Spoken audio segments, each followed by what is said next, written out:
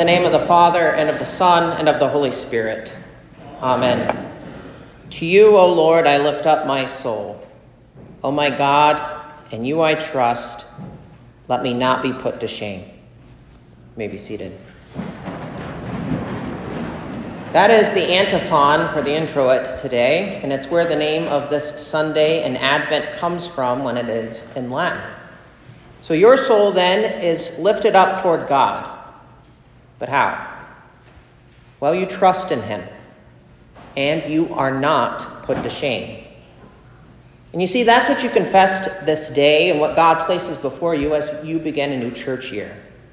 Your eyes are oriented to the God who rides through the streets of Jerusalem, your Lord who comes as king to redeem his people, to redeem you. And that's something then, isn't it? You think about always starting off a new church year with this reading that also is for Palm Sunday. But really, that's the way the Lord would have you think during this season. Everything in Advent is all couched with meaning as prophecy, fulfillment, and the coming of Jesus again are all interwoven into these 4 Sundays. It's all pregnant with anticipation and hope as you look to Jesus riding through the streets of Jerusalem on his way to the cross. And you see all of this through the Word of God. You know what this means. You know where he's heading. You know what your future is, and even as his future, what it looks like at the end of that week. You know what awaits him, and in turn, you know what awaits you, even as you are sitting here right now. So all of this past, this present, this future, it comes to a head, and your response to all of this as you behold it is, to you, O Lord, I lift up my soul. O my God, in you I trust. Let me not be put to shame. And that's the faith given to you by God, which speaks these words. It's the answer to the question of the hymn of the day you sang a few minutes ago, that beautiful hymn by Paul Gerhardt, O Lord, how shall I meet you? How welcome you aright. You are waiting and lifting your souls to the Lord. This is your whole life lived toward God. It's a life which shouts out, Hosanna to the Son of David. Blessed is he who comes in the name of the Lord. Hosanna in the highest. Now in the epistle reading, God inspired St. Paul to address you then as you go through this life, waiting, hoping, looking for the day of the Lord. St. Paul wrote by a divine inspiration, besides this, you know the time that the hour has come for you to wake from sleep. For salvation is nearer to us now than when we first believed. The night is far gone, the day is at hand. So then let us cast off the works of darkness and put on the armor of light. Let us walk properly as in the daytime, not in orgies and drunkenness, not in sexual immorality and sensuality, not in quarreling and jealousy, but put on the Lord Jesus Christ and make no provision for the flesh to gratify its desires. So you see then, it is a serious thing to wait for Jesus. It's a serious thing to lift up your soul to him. Because if your soul is lifted up toward God, it means it's not gazing down at yourself. It's not getting lost in the chaos of the world. The turning inward of sin is the opposite of what it means to look to Jesus in faith as he comes. And that's what the Lord has warned you of in many of the readings at the end of the church here in the past few weeks. And it's this theme that still runs through the part of Advent. So God calls you to lift up your eyes, lift up your heart, lift up your body, lift up your soul, lift up your whole being to the one who has come, who continues to come, and yes, who is coming again. But it's tough. It's tough because looking down is sure easier than looking up. It's far easier to fix your gaze on yourself and the world because that gaze doesn't require you to wait.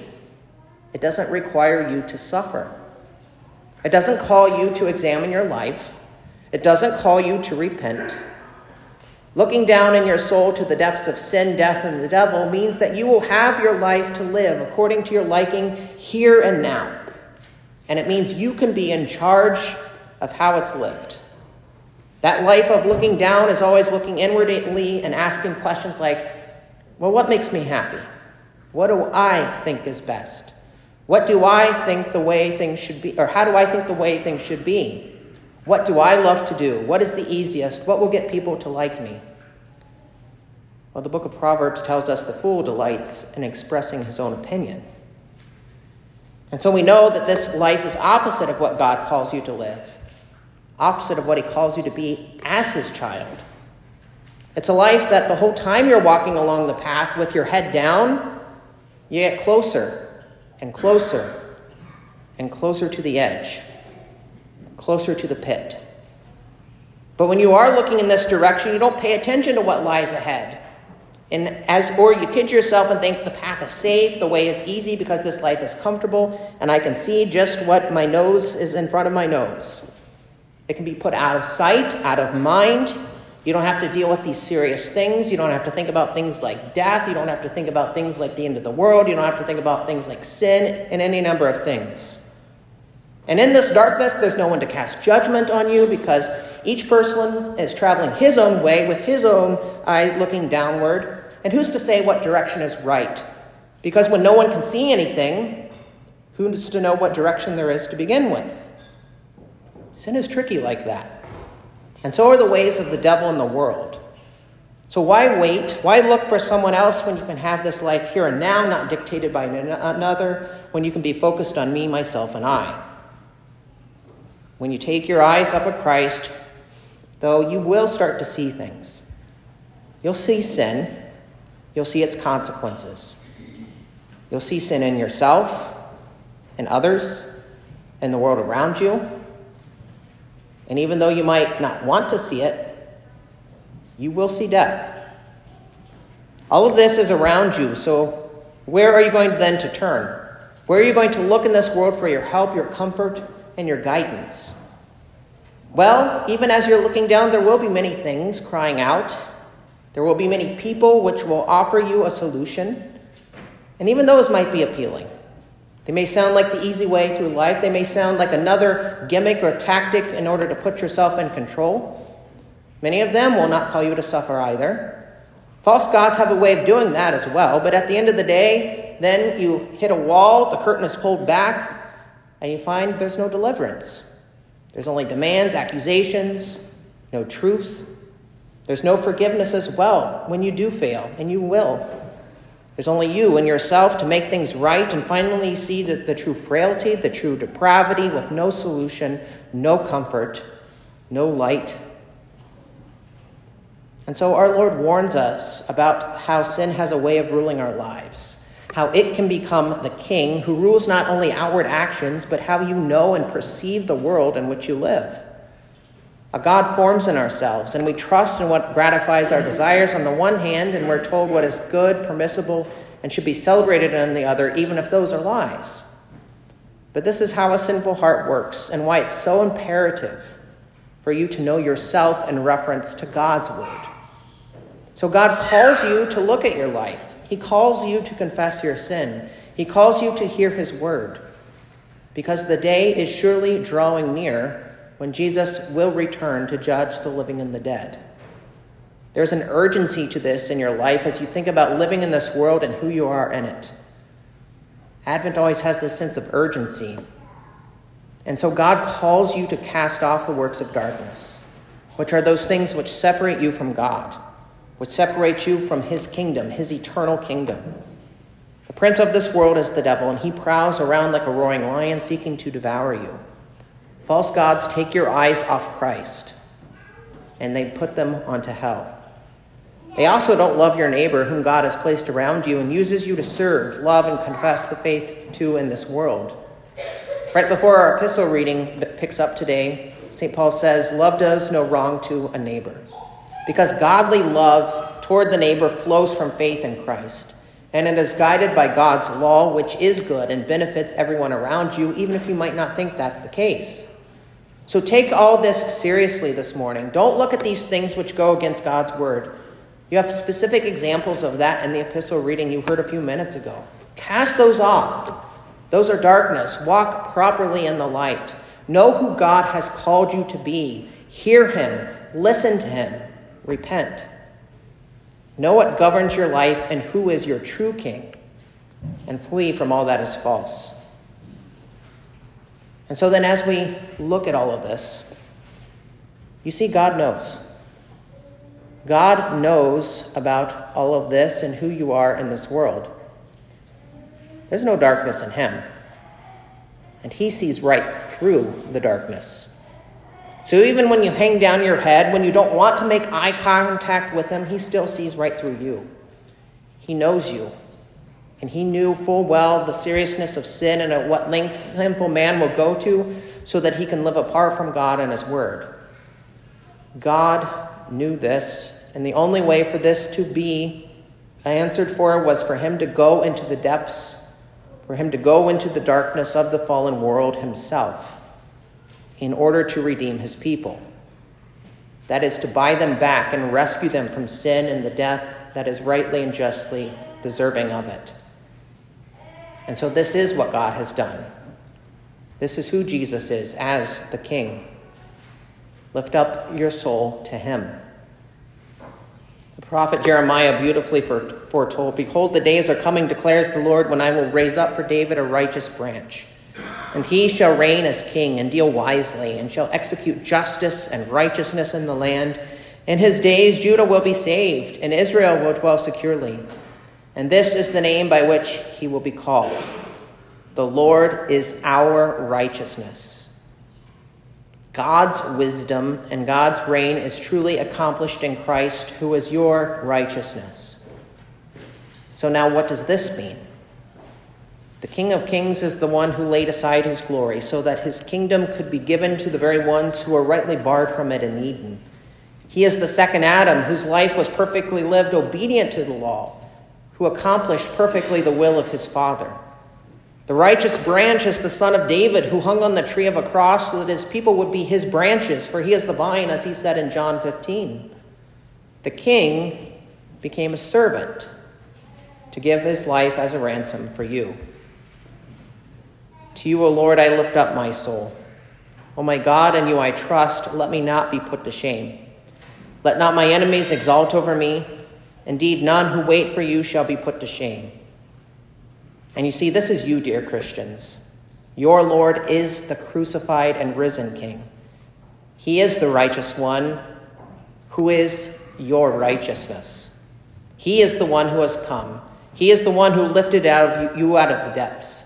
He is the one who has called you out of the darkness of your sin and enlightened you by the Holy Spirit through the gospel. No darkness can or did overcome Jesus, for he is the light of the world and you are his own. He lifts up your soul. He turns on the lights and brings you out of the darkness of the slavery of sin, death, and the power of the devil. He lifts up your heads, and enlightened by the Holy Spirit, you see the gates fling wide open as the Lord your Redeemer has come to save and has done it, most assuredly, most truly. You are waiting for the Lord and hope in his word as you see him this day riding through the streets of Jerusalem. Greet him as your King.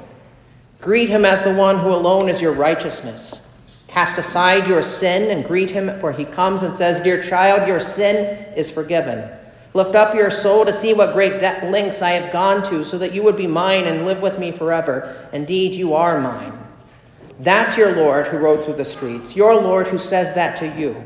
And he comes now to you through his word and his sacraments, giving you forgiveness, life, and salvation. He's here even now, so greet him as the one who out of great love came down from heaven to earth for the purpose of dying for you, for making peace between you and God by the shedding of his blood, so that now you do not stand condemned in your sin and your head looking down on the day of judgment. No, this is Jesus, your King, who has done this, and you will stand before the royal throne of God with your head held high, for your advocate is Christ, who pleads to the Father on your behalf, who lays before him his righteousness, which has covered you in the waters of your baptism. That hymn of the day beautifully states it so well, how the Lord has had mercy on you and still does. Listen again to those words written by the great hymn writer Paul Gerhardt. Love caused your incarnation. Love brought you down to me. Your thirst for my salvation procured my liberty. A love beyond all telling that led you to embrace, and love, a love excelling, our lost and fallen race. Since death, that fearful burden, cannot his love erase. Your guilt the Lord will pardon and cover by his grace. He comes for you procuring the peace of sin forgiven, his children thus securing, eternal life in heaven. It doesn't get more beautiful than that in hearing and singing of Christ who has come down as your King. Love caused the incarnation of the Son of God in order that you would be redeemed from sin, death, and the devil, and he has done it. The victory has been won. Your idols are destroyed as you see Jesus crucified for you. You see your King who has brought you into his kingdom and who makes you an heir of all that he has done and all that he has. Who is God that he should do this all for you? Well, there is none other. For he is the Lord, your Lord, who loves you, forgives you, and gives this all to you freely and fully. What a joy it is to have such a King, such a God who calls you his own. This is your Lord Jesus, the Christ, your righteousness. And if this wasn't enough, God comes again, and your soul lifts up your souls toward that day. Your prayer is answered, and Jesus, your King, who has come for you, is here now and who comes again. Those are the three comings of Advent. So even as he comes as your King to save you, he comes now to you in this very place to distribute and give out that salvation. Because your King is gracious and his mercy overflows in abundance, time and time again. Looking back on this work of Jesus, you have it all now, and at the same time are looking forward to that final day when he makes all things new. And to be sure, though, there is a warning to those who would remain unrepentant. But, dear people of God, that day can't come soon enough for you, dear baptized children of God. Again, that hymn beautifully states, he comes to judge the nations, a terror to his foes, a light of consolations and blessed hope to those who love the Lord's appearing. O glorious Son, now come, and send forth your beam so cheering, and guide us safely home. To you, O Lord, I lift up my soul. O my God, in you I trust. Let me not be put to shame. So looking to Christ, this is your confidence this day. Your confidence now and your confidence to stand before the judgment seat of God. Your righteous King has come with love beyond all telling, with love that led him to take on your sin upon himself and give you in exchange his righteousness and salvation. This is the confidence to lift up your soul and live in that righteous life that God has given to you. It's a new life that no longer is a slave to sin and looks forward to the future. It sees with wisdom, godly wisdom, where sin leads. It doesn't put your head down and run headlong toward the cliff, but in godly and righteous wisdom follows God's word as a lamp to your feet and a light to your path. It trusts his word, for it is the truth, even if the world around you tries to deceive you and turn off the light. It's the confidence that even as your body may decay, and even as you close your eyes in death, your soul continues to lift up its eyes to the Lord. For even though you die, you live, and know the day will come when your body will rise again and look upon the Lord with your own two eyes in flesh and blood. And in all of this, you will never be put to shame. But instead, you have the glory of God and the everlasting glory of salvation. God will never put you to shame. Dear people of God, Jesus has come. He comes to you now in his means of grace, and he will come again on the last day. Lift up your soul and greet him as your King who has done it, who has done wondrous things. Join with all of God's saints throughout time and now in this place. Fix your eyes on Jesus, lift up your soul, and trust in him. Greet him as your King now and when he comes again in glory. With eager anticipation, know that no one who waits for him will be put to shame. Meet and greet your King Jesus with great joy, and join with your fellow saints, the church, as you begin this new church year, lifting up your souls to him. And with renewed vigor, cry out, "Come, Lord Jesus, come quickly." Amen. The peace of God, which surpasses all understanding, guard and keep your hearts and minds in Christ Jesus. Amen.